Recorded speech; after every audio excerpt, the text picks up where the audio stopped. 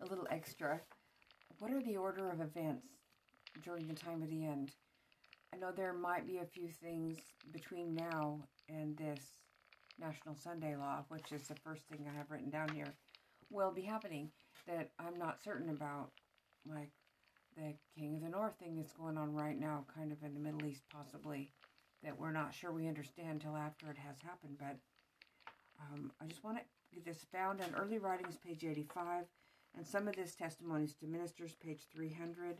But I looked through and read through and kind of put everything in the order once I figured it out. So maybe you could figure out a different order. You're welcome to do that. Number one, when the National Sunday Law happens, or it becomes national through our nation, our crisis will begin. It's then going to go around the world, isn't it? But it'll begin here. Then the latter rain will happen with Holy Spirit power, because that'll be the time of the crisis when we will need that power. And then the trouble, which is a little time of trouble of Revelation 18, before probation closes. And then the real miracles and signs follow God's people. And that's not going to happen until that little time of trouble. The real miracles will happen. There will be false miracles happening between now and then, as Satan he only has a time before God works to do his work, and otherwise it'll be too late for him. So his miracles will be happening now and up till that time, and they have to be tested to see if they're real. Then the sealing happens, and then after the sealing happens, then the loud cry happens, because then God's people can be trusted with all the power of the Holy Spirit to go out and do a work, because they're sealed and they won't do a false work. It's very critical that they do the right work at this time in history. There will be no more chances after this. And their loud cry is going to be to the rest of the world, come out of her, my people.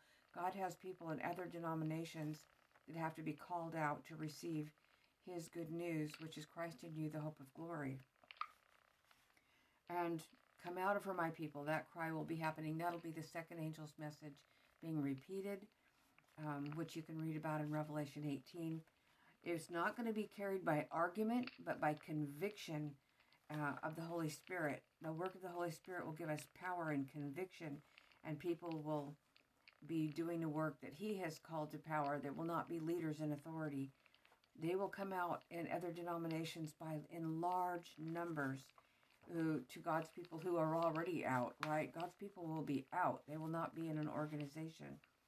And they will come into that work of God in large numbers. There is to be in churches a wonderful manifestation of the power of God. And the churches are made up of individuals who could be gathered in homes or gathered who knows where. The nominal SDA, or in name only people, they will brace to resist it. And they will say it's dangerous. And I'm thinking possibly because it will be the one true God movement message, but I'm adding that myself. I haven't found that to be written anywhere that I could share it with you. But they will brace to resist it and say it's dangerous. Testimonies to Ministers, page 300 says, unless those who can help are aroused to a sense of their duty, they will bind up the work to meet their narrow ideas. The Lord will work in a manner contrary to any human planning. People will oppose it who don't advance with God. And I think this goes along with the nominal or name-only SDA people. They will brace to resist it. They will say it's dangerous. They will try to bind it up to meet their narrow ideas of how things are supposed to happen. Because God's going to work in a manner contrary to any human planning, we're told. Testimonies to Ministers, page 300. Then the big time of trouble happens. Then the plagues. But God has promised your bread and water will be sure. And they will not be able to kill you at this time. But Jacob's trouble will be very, very difficult and trying for us. That's going to be a time of our trial, isn't it? But trust in the Lord, brothers and sisters. Oh, don't even worry. He has a way to make it happen. Just we've got to surrender to his will. No matter how scary it is or how it feels like it's out of the ordinary, we have to move with God. Keep up with him. Follow Jesus. And let's close with prayer today. Dear Jesus, help us, Lord, as we are trying to things are beginning to happen very quickly. We're trying, Lord, to walk with you and not to be left behind. Thank you, Jesus. In your name we pray. Amen.